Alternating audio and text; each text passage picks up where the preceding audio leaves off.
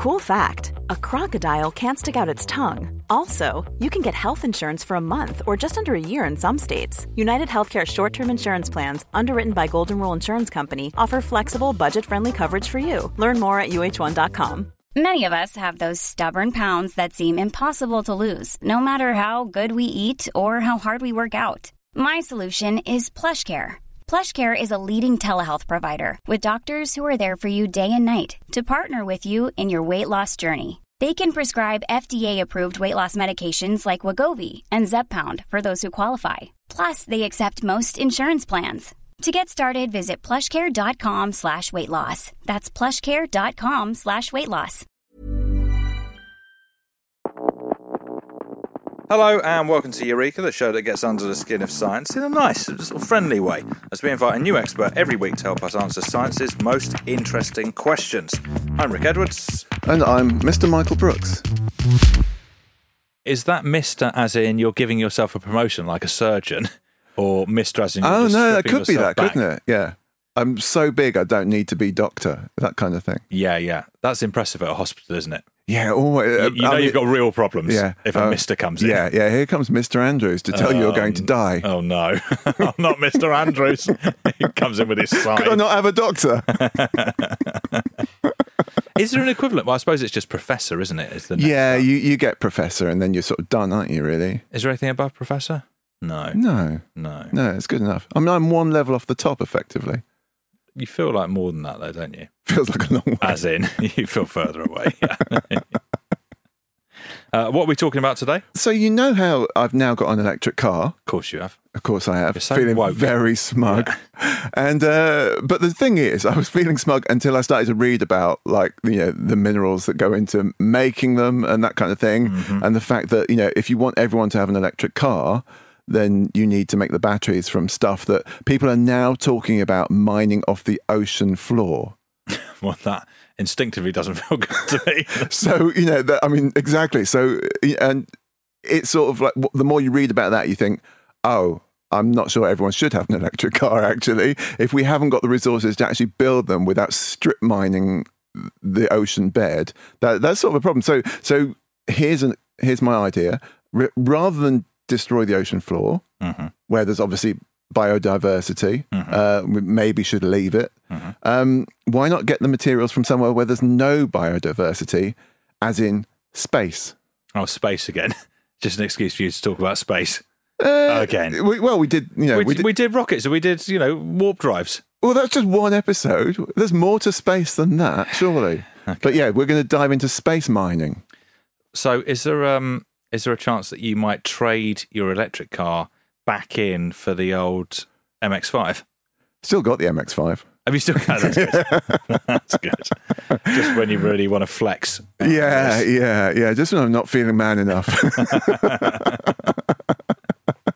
So space mining is, what's your gut reaction to that? So my gut reaction is fine, but the obstacles are huge because I guess I'm just thinking about how you transport the stuff and the energy required to do that. So how I get up there to do the mining and then bring it back feels tricky. Yeah, tricky is a good word. Yeah. It's tricky. It is definitely tricky. We're going to get into all of that. But at the same time, let's not mine the ocean floor then. Yeah, point taken. Air, sunlight, soil and water. Mammals, birds, fish and plants. Oil, coal, natural gas, metals, stone, even sand. All of these natural resources are right here on planet Earth. The things we take for granted. Yet as time ticks on and we use up more and more of our resources, it's time to think about what else is out there. Could the answer be in space? Space is a largely untapped resource with huge potential. One asteroid, snappily named 16 Psyche, is believed to have enough gold and other precious metals to be valued at $700 quintillion. That's enough to give humans on Earth a tidy fortune of $100 million each. NASA is pursuing the possibility of harvesting resources from space to both help us here on Earth and on our missions out into the stars. Could this be the answer to our depleting supply here on Earth? We don't know, and that's why this week we're asking, could we get resources from space? Let me tell you about our expert this week. Mm-hmm. She's Dr. Adriana Moraes. Mm-hmm. She has the most insane CV ever, right? So Cool. she's currently a director at the Foundation for Space Development Africa, which is developing Africa's first mission to the moon, the Africa 2 Moon Project. Mm-hmm. She is a member of the South African... Didn't spend long thinking of that name, did they? What were we thinking? Africa to the moon, is it? Yeah. She's a member of the South African government ministerial task team on the Fourth Industrial Revolution. Mm-hmm. She's on the faculty at Singularity University. She's the founder of Proudly Human, which is a project that prepares for life on the moon, Mars and beyond, as well as providing solutions for those living in harsh conditions on Earth. And she is currently developing a blockchain-based economic system for off-world environments, working towards a second PhD. And get this, her first was in quantum physics. Oh, I wonder why he likes us so much. Well, in fairness, that is an impressive CV, but you've got to bear in mind that I presented the Hollyoaks Music Show, which was it was on the set of Hollyoaks, but then bands would come in and play iconic venues in the Hollyoaks village, and I presented that. So who's winning, really? So, yeah, you can keep your doctorate and your second doctorate, thank you. When she gets her second PhD, can she be Doctor? I guess so, yeah. That's nice. Yeah. That's a big flex. Yeah. I mean, she's not going to give that up as easily as I gave up Doctor today. No, but then she probably isn't constantly going on about it. Anyway, so obviously, I know what you're thinking. She's so good. This episode is going to be out of this world. Just thinking about whether I want to do this podcast anymore. Well, I'll do this episode and see how I feel. So space mining is interesting because we do know that extracting resources on Earth is expensive, but equally, as I was saying, Tricky. Getting to space is way more expensive and much harder. Yeah. We talked about this in our rockets episode. So what is the motivation behind space mining? All right. Is it just... Can you guess? Well, just... yes. Money. Yeah, that would be it. Money, and we're running out of shit. Yeah. So there's money to be made, basically, because everyone's saying, "Oh, we need more of this stuff." People are saying, "Well, it's there in space. If you pay me enough, I'll set up a program to go and get it." I mean, we're now in a privatized space race, basically. Yeah. As you know, we've got all these corporations that are actually sort of working towards life in space, talking about colonization of the moon and Mars, and so there's lots of kind of reasons to do this, I guess, as a step towards other things as well. But first, let's hear Doctor. Oh no, she's not yet Doctor. Soon to be Doctor. Dr. Adriana's answer to your question. So at some point we are going to run out, not of these metals and minerals in general, but run out of regions on the surface of Earth where we can easily extract such things. So in fact, looking to the asteroid belt, where we do find cores of planetesimals and many other pieces of rock that come from smashed up planets or other bodies in space, we can actually extract the kinds of minerals and metals that may lie deep below a planet's surface, just in a rock that may be a few meters or a few kilometers wide, orbiting around the sun. So that's some indication of why we would want to, rather than dig kilometers below the surface of Earth, perhaps start to look for these same kinds of minerals and metals that we need in our technologies beyond Earth. And of course, the environmental implications of digging up the surface of a planet that's teeming with life, by this current era, there are people and creatures living in all the regions that we would like to dig up to get resources. So there's a good ethical motivation also, I believe, for looking to the asteroid belt, where we may find the same kinds of resources, even more easy to extract than on a planet. Yeah, so I get it. The Earth's mining resources are running out and will run out sooner or later. And we're already sort of fucking over the environment and plants and animals that live where we want to mine. So we should look for alternatives. And people sort of, wring their hands and say, oh, we've already ruined the Earth and we can't ruin space as well. But space is kind of a ruin, to be honest. I mean, these it's a shithole. Yeah. I mean, there's nothing there. These asteroids are not like pretty or anything. They're just potentially useful resources. And basically down here, we've got, so for instance, platinum is a good example. So platinum, hugely obviously valuable metal down here, used in catalysts for all kinds of sort of industrial processes. And it's a really important catalyst in hydrogen fuel cells. So if we convert all the cars or a lot of cars into hydrogen burning things with fuel cells in them that have platinum in them, so 500 million vehicles, basically we run out of platinum in 15 years, like literally run out of platinum. Right. So it's not really a good option. No. Without some other source of it. So and I mean as well. I mean I quite like the idea of mining asteroids because you can find a lot out about the history of the solar system. So you can do science. So NASA is already doing science by looking at asteroids. So we could just do more and get some stuff from them as well at the same time. So is there platinum floating about then? There's a lot of platinum floating about. Okay. There's a lot of, things that are really rare on Earth and valuable are just floating about in these asteroids because, obviously, as Adriana says, they're sort of deep down in the Earth's crust. But these things have just broken up planets that didn't quite form. So they're there sort of on the surface of these asteroids. So it's just exposed. Yeah. And so, so it'll also teach us something about how planets form as well, hopefully, if we have a look at them before we start strip mining them. Well, would there be a sort of weird economic effect, which is if you went and mined a shit ton of platinum from an asteroid, say, and then bought it back, suddenly the value of platinum decreased exponentially? Yeah. We'll definitely get to that. Yeah. I mean that is a sort of a given that if you bring a massive amount of platinum back down to Earth, obviously you've destroyed but if you bring it back down and keep it to yourself. And I feel like the people bringing it down probably would. Do you think they might? Yeah. But I mean, before we get to that horrible situation what's in that lockup, John, that you brought back down from space? Nothing. I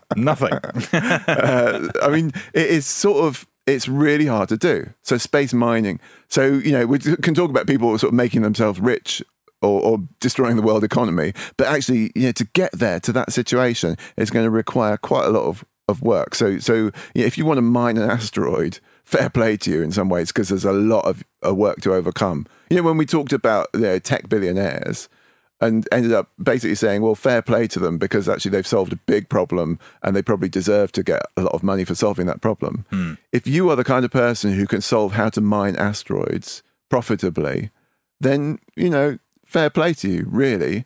Because these things are spinning, right? I mean, not only are they out there in space and in the asteroid belt, or sometimes coming close to Earth, but not that close. Not that close. Not that close. And you've got to get to them, and then you've got to somehow attach yourself to them. Land on them. They've got very little gravity, so you've got to grapple onto them and hold on while you either drill down using presumably solar-powered machinery. So it's got to be incredibly efficient solar-powered machinery, because you're not going to put fuel up there. That's going to be too heavy, too difficult. So you've got to maybe even de-spin it. So you use thrusters to kind of stop it spinning, so you can you don't get thrown off, or the stuff doesn't all just fly off as soon as you have mined it. So there's a lot to do basically, and then you've got to get it back either to low Earth orbit for processing, or back all the way to Earth. So that, it's sort of quite a tough job to mine an asteroid, and you probably need a fleet of vehicles to take the stuff as well. Wildly expensive. Yeah. I mean, it's sort of NASA's put it at like 2.6 billion to sort of mine a kind of small scale asteroid. Basically. That sounds cheap to me. Do you think so? I think that sounds cheap. Yeah, I mean, this was a kind of little one, so this is like a 7-meter wide asteroid, so not huge. Difficult landing, probably. A horrible landing. 7 meters. Yeah. And so it's about 500 tons of asteroid and 2.6 billion. So presumably that'll scale up. And obviously, if you develop this technology, then you get better at it, and it gets cheaper the more you do, obviously. But it's sort of quite a lot. But at the same time, if you set up a rare earth mine on Earth, like so for rare elements, these valuable elements, that's going to cost you $1 billion, right? Yeah. So actually 2.6 billion doesn't sound like ridiculous to me in some ways. But then is there, sorry, I'll keep coming back to this. Is there not the issue that I spend all this money to then bring all this stuff back that then I immediately devalue because suddenly I've got shitloads of it? Yeah, but if you hold on to it, as I said, you're not devaluing it. Yeah. And you get, apparently the companies involved are talking about getting 50 billion worth of platinum, say, out of a sort of 100-foot asteroid. Right. Okay. So 50 billion, and obviously if you flood the market with platinum, that's a problem. But, you're spending quite a lot. So they reckon $35,000 per kilogram to bring it back to Earth. Mm-hmm. So obviously that's, quite a lot of money. And how much would it be worth? Once you got it back there? Yeah. I don't know. I mean, it's... Hopefully more than that. Well, I mean, it depends if you keep it to yourself and don't tell the platinum market that you're just about to... The information is probably going to get out there. Yeah, it might do. It might do. But I mean, they're sort of trying to factor in all this elasticity of price and all this stuff to make it viable, to make it worthwhile. And obviously, that means if you're bringing it back from space, you're probably going to decrease production on Earth. And I mean, it's hard to find the economic. I mean, it's basically hard to get a bank loan to get this done, right? Yeah. Because it's hard to prove that you can really make money and significant, serious amounts of money worth making. But at the same time, you might improve mining efficiency once you start sort of getting on with this. You'd assume you would, yeah. And things like the Falcon, like reusable rockets, bring down the cost of this kind of thing as well. So you can imagine that if Elon Musk was willing to pay $44 billion for Twitter, was it, or something? This is small change in some ways. And if he decided, I want to create a fleet of space rockets and fleet vehicles and trucks that carry stuff back to Earth, get mining. He could probably do it. Yeah. If he wanted to do it. So it's possible to kind of do this thing. And the big problem is that, asteroids are quite inaccessible. There's not that many of them out there. Yeah, I think that's maybe the thing that we're slightly overlooking at the moment is just aside from the cost, it's just fiddly. Fiddly. Really. I mean, first it was tricky. Now it's fiddly. I think it's tricky. I think it's fiddly. Spoken like a bank manager. He's asking for a loan. Well, it looks tricky. It's fiddly. I mean, so basically, what people have realised now is that the moon is sort of easier than 90% of the near-Earth asteroids. Yeah, and so they're saying... and big. Asteroids were a good idea, but a bit tricky and fiddly. What about the moon? Could we not mine that? Yeah, answer staring you in the face. It really is. Yeah. Get busy. Yeah. Is it just cheese? Here's what Adriana said to that question, which I didn't ask her, obviously. If we're thinking about extracting physical material resources, the moon is then the closest body that is currently under discussion. And the kind of resources that people are thinking about extracting from the moon primarily center around a sustainable human presence on the surface of the moon. So for that, we need power and rocket fuel. The type of rocket fuel that is hydrogen burned in oxygen can be created from water, H2O. Both of those elements are present in this very valuable and precious molecule that we probably take for granted here on Earth on a planet covered 71% by water. But the primary goal or the discussions around our return to the moon in the next few years are centering around the extraction of H2O ice on the surface of the moon to use for fuel, but also, of course, for water, for whether that's for crewed missions or for agriculture, perhaps for the crewed missions, and of course the oxygen that can also be split from the H2O water molecule by electrolysis or some other process.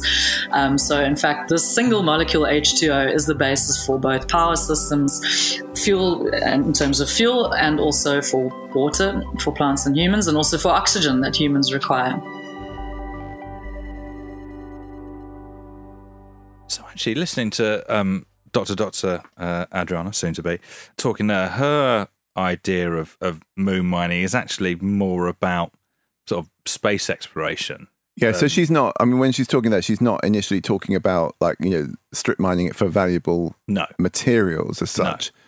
So, but initially you set it up as a base, don't you? So the important thing, if you want to do all this sort of space exploration, go and mine asteroids, you need a lunar base. It makes a lot more sense to launch that and maybe process stuff on the moon. Mm-hmm. And in order to do that, you need to kind of basically have rocket fuel from the moon. Yeah. So the initial thing is like, well, there's loads of water on the moon, as it turns out. Let's get hold of that, make some rocket fuel, and away we go. So it's a kind of step on the way, I guess. Yeah, but because the gravity is lower. Yeah, on the moon. That's the main advantage, isn't it? Yeah. So it's just easier to get off. But there's a lot of interesting stuff going on with ideas of mining the lunar surface as well. Okay, before we jump into the possibilities of lunar mining, I'm going to take a quick break. But when we're back, we'll get stuck into the future of space mining, while Apple is messing around with a robot called Daisy, as well as, of course, answering our question, could we get resources from space? Many of us have those stubborn pounds that seem impossible to lose, no matter how good we eat or how hard we work out. My solution is PlushCare. PlushCare is a leading telehealth provider with doctors who are there for you day and night to partner with you in your weight loss journey. They can prescribe FDA-approved weight loss medications like Wegovy and Zepbound for those who qualify. Plus, they accept most insurance plans. To get started, visit plushcare.com/weightloss. That's plushcare.com/weightloss. Hiring for your small business? If you're not looking for professionals on LinkedIn, you're looking in the wrong place. That's like looking for your car keys in a fish tank. LinkedIn helps you hire professionals you can't find anywhere else, even those who aren't actively searching for a new job but might be open to the perfect role. In a given month, over 70% of LinkedIn users don't even visit other leading job sites. So start looking in the right place. With LinkedIn, you can hire professionals like a professional. Post your free job on linkedin.com/achieve today.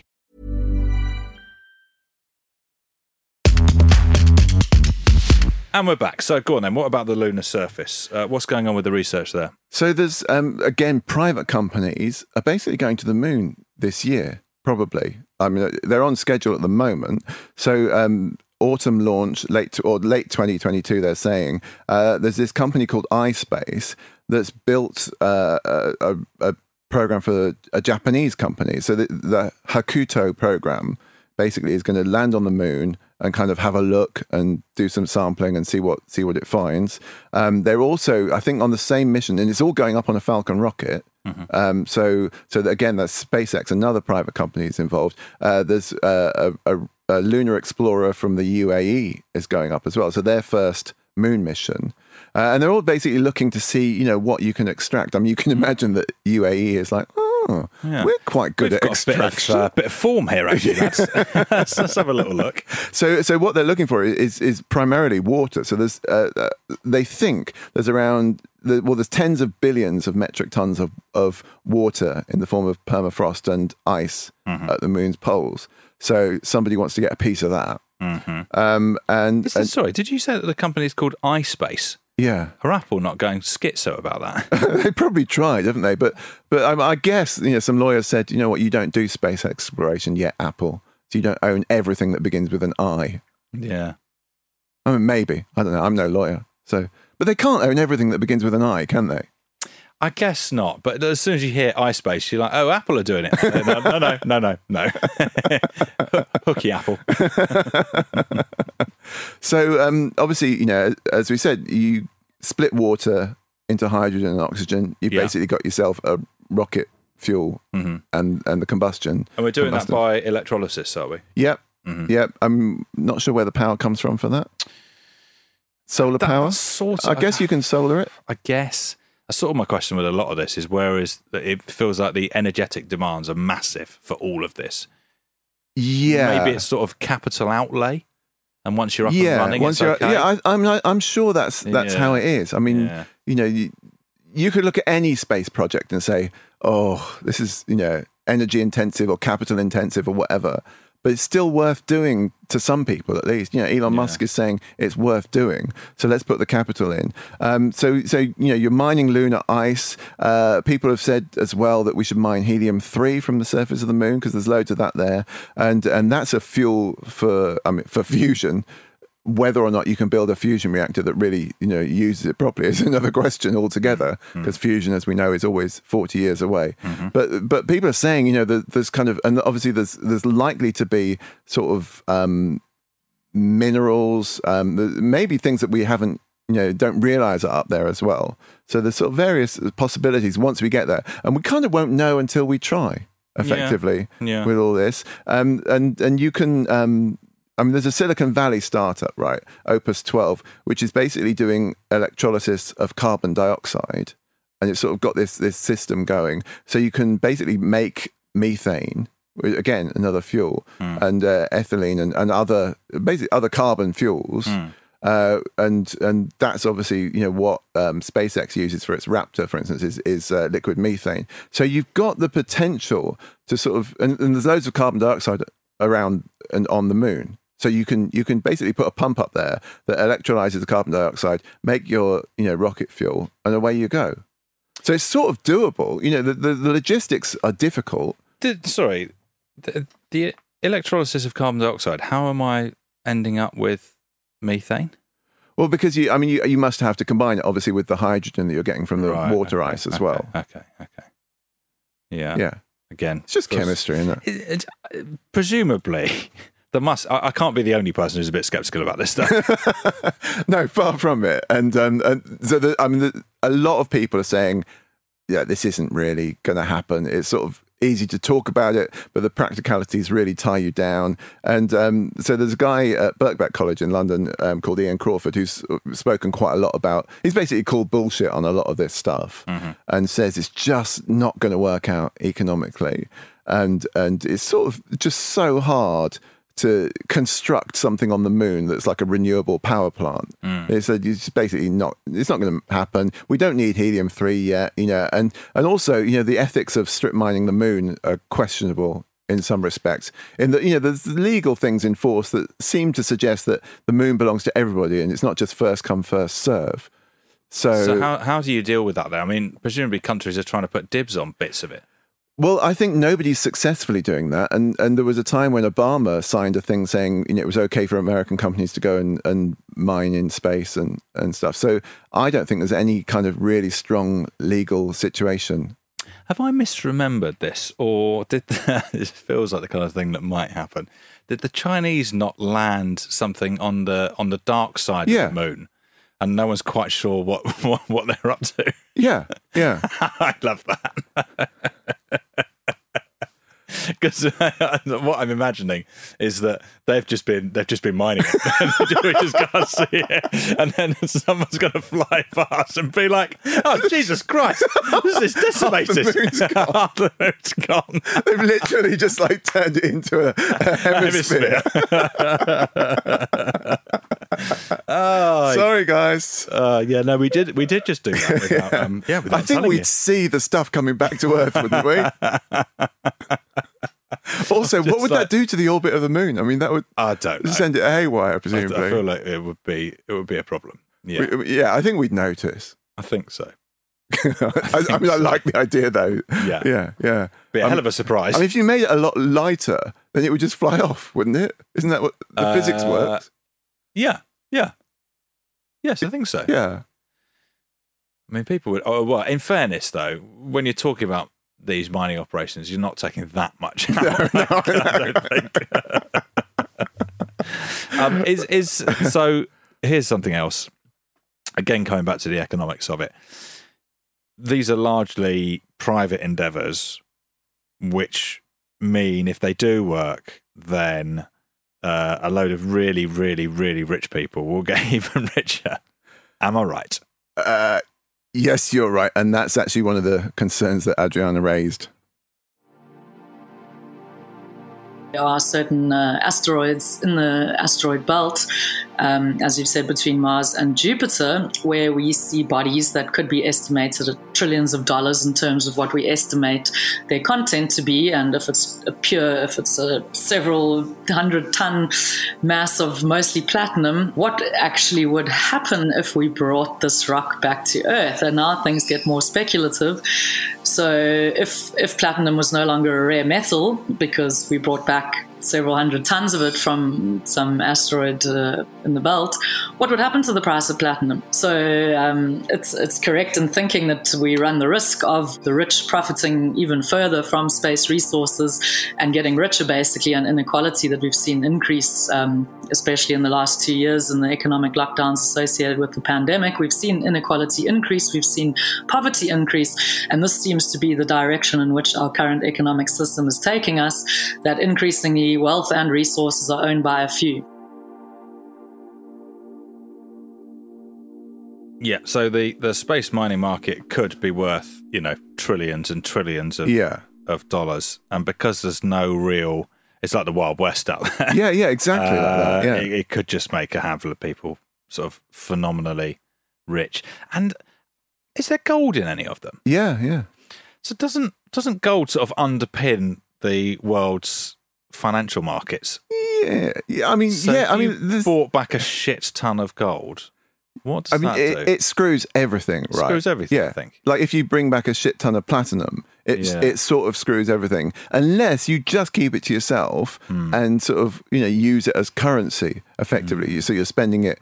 But I feel like that's unlikely. It does feel unlikely. But I mean, the thing is that if they flood the markets with it, I mean, I don't care about the price of platinum coming down. No. That doesn't bother me as such. And if that means that what you've got is cheap catalysts for a fuel cell economy or a new way of producing energy, then that's a great thing. Yeah, because they're still valuable as a utility. Yeah. So you take it as a kind of a startup for the energy revolution.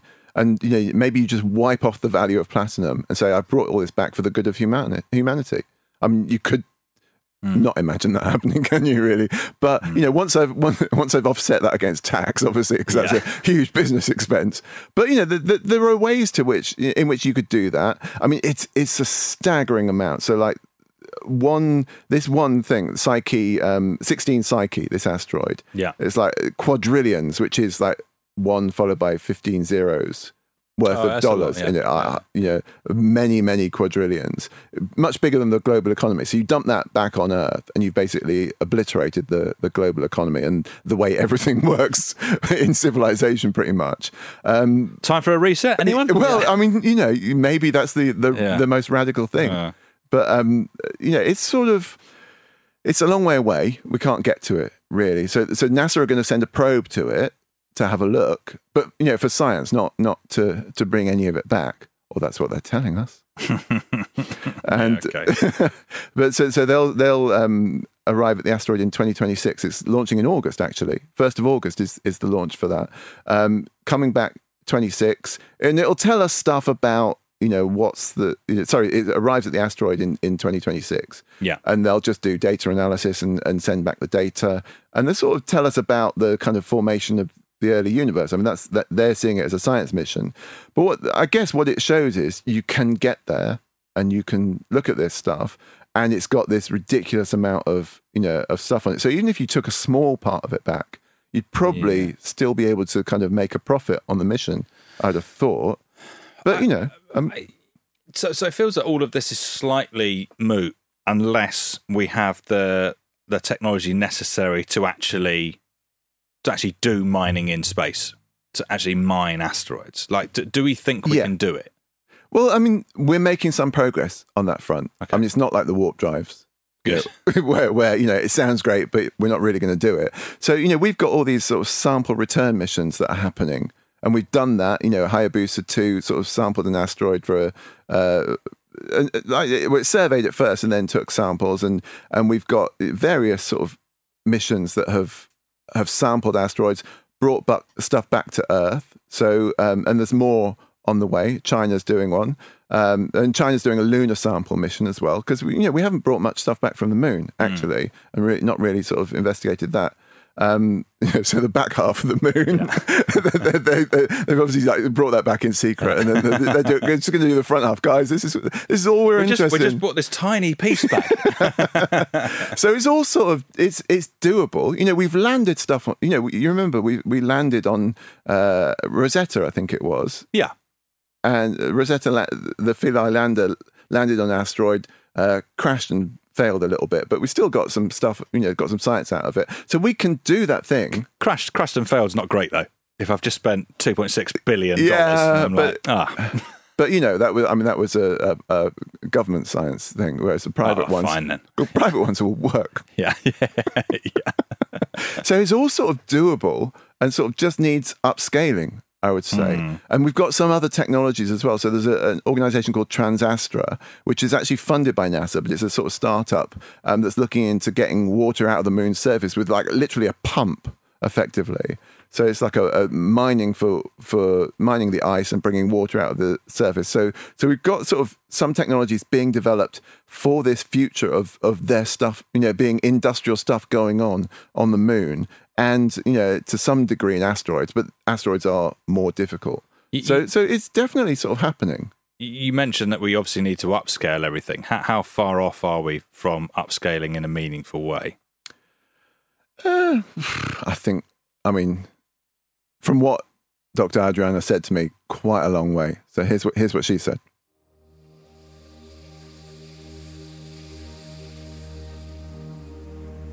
We're still a long way away from that. Look at manufacturing facilities here on Earth. Look at nuclear power station facilities here on Earth. A lot of the facilities that produce, whether it's power or electronics, are still vast kind of enterprises with crews of thousands, if not more people working at the facilities to produce these very specialized sort of components that arguably we would need when we're in space. Computer microchips, for example. This is something we would need to be able to produce in space eventually. Yeah, let's not go into detail on Earth about supply chain interruptions that have happened because of the economic lockdowns, partially during the pandemic, and the resulting shortage of computer microchips, because Taiwan is currently the major producer of these kind of components. So even on Earth, we haven't quite got it right in terms of being able to mass produce the most essential pieces of technology that we need. So, yeah, I've talked a good game up to this point, and now it's like she's sort of saying we're still not very good at it on Earth, and obviously space is hard, so it is going to be harder. But I'm just worried that we're strip mining the seabed soon, and I'd like to avoid that. So I'd rather the sort of technological innovation went into strip mining the moon than the seabed, if I'm honest. And then maybe that's controversial, but I really don't like the idea of us just like... No, I think if it's a straight choice between... strip mining the ocean floor, or space mining, then I go space mining because I don't give a shit about space. But it's not a straight choice between that, because we definitely can strip mine the ocean floor. Yeah, I know. And I'm not so sure currently that we can mine in space. So in some ways, what we need to do is reduce the resources that we require. Yeah, we need to get better at what we're doing on Earth, don't we? Yeah, like recycling, reusability, circular economy. Yeah, all that stuff. Using like stuff from... I've got like phones sitting in my drawers, like the office drawer, just old phones, which I haven't got around to recycling. Yeah, I know. It's a huge flex, isn't it? Just old burner phones. Yeah. Affair phones, drugs phones. But they contain these minerals like that we need, and I'm just sitting on them and not doing anything about them. So that they need to be like properly recycled, and we need to be much better at that. Are we doing that? Some, yeah. You can send them away for recycling and for the minerals to be extracted. Are we any good at that, I suppose, is my question. So we're getting better at that. And Apple has this amazing robot, actually, that uses AI to strip the resources, the minerals, the metals out of old phones. And it can do 10 phones in 3 minutes. It's like... That's good. Yeah, I think it's good. You think how hard it is to get into those things, and then so it can just identify what it needs to pull out. I chuck it a phone, and it just like yanks it open and gets the good stuff out. Basically, yeah, it's called Daisy. Yeah, it's cute. It is cute, and it seems to work. By the way, call back to our AI episode where AI our getting better than expert said, no, it's fine. It's like if they can do things like that, I'm worried about that. Yeah. Anyway, so we're losing our edge, wasn't it? Yeah, Junaid Mabin.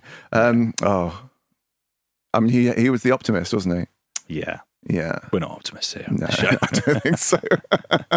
So, obviously we need to like reuse, recycle, do all that kind of stuff. And we need to please not strip the ocean bed. But I think, why not look at space mining? I like the idea of some tech billionaire saying, do you know what I'm going to do?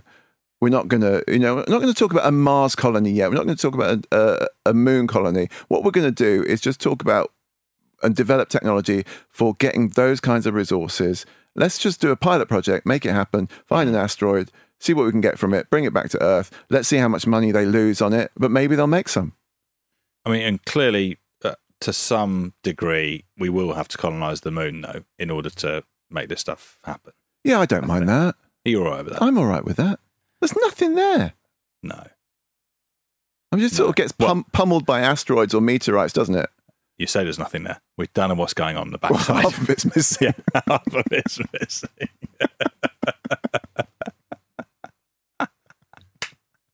Okay, so our question is, could we get resources from space? Here's what Adriana said.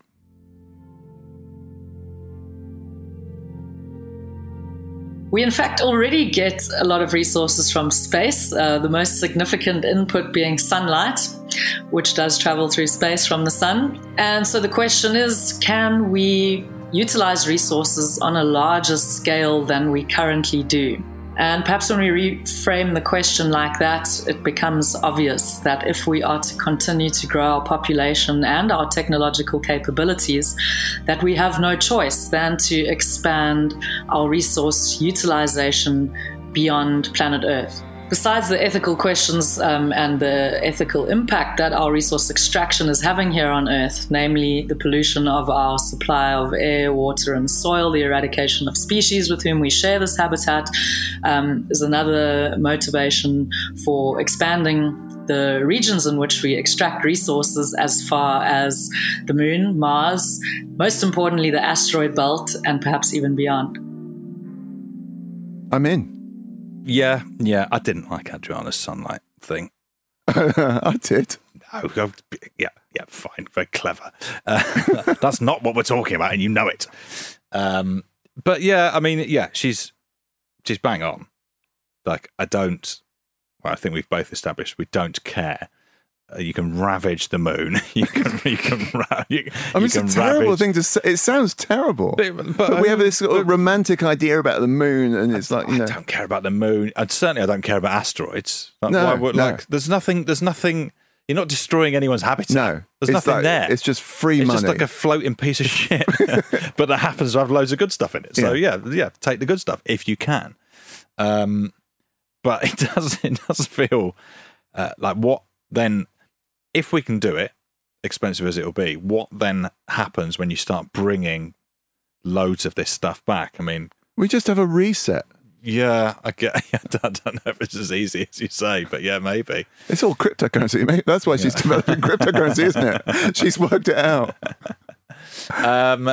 Also, you'll know this. So you know the kind of, and this is all like hypothetical stuff, where people talk about levels of technological civilizations, and we're at like level 3. Or something. Yeah. What's the one where when you get like your sort of like super brain, where you effectively surround your star with, I mean they look like massive solar panels or whatever, but you effectively, so you're harnessing like 90% of the available energy from the star that your planet is orbiting around. Have you ever seen pictures of that? Do you know what I'm talking about? Yeah, I've vaguely come across it. You build this enormous structure, and suddenly you've just got energy coming out of your ass. Yeah. And that's how you then have enough energy to do space exploration. It sort of takes us to the next level, doesn't it? Yeah. I'm wondering about that. What's it called? It's got a name. That sort of. I mean, obviously we haven't done it, and we've got no fucking idea how to. Shall I Google it? Yeah, go on. So big. Yeah, I'm intrigued by your search term here. I'm going. Technological civilization, highest level structure around star, harnessing energy. See what comes up. It's got Kardashev scale. Yeah, that's the scale. Is that the one? Yeah. So is this a Dyson sphere? It's a Dyson sphere. That's it. Dyson sphere. Google's great, isn't it? Yeah, it's pretty good. I've not given it much there. Yeah. But yeah, Dyson sphere. Describe it. according to Wikipedia, a hypothetical megastructure that completely encompasses a star and captures a large percentage of its solar power output. I've actually described that pretty well. Yeah, you So have. it's just like a huge solar panel surrounding the sun. Yeah. It's worth aiming for. Yeah, I think And we so. can build it out of platinum. We'll have so much. Do what we like, but it out gold. Absolute money. Eureka is a Stack production presented by Dr. Michael Brooks and Rick Edwards. The production team is Temi Adebayo, Katie Baxter, Luke Moore and Charlie Morgan. Sound designed by Katie Baxter. Special thanks to today's expert, Dr. Adriana Murray. We also really love hearing from you guys, so if you have any burning questions you want us to answer, drop us an email at eureka@stack.london, or you can find us, as always, on Twitter @EurekaPod. Eureka is a Stack production and part of the Acast Creator Network.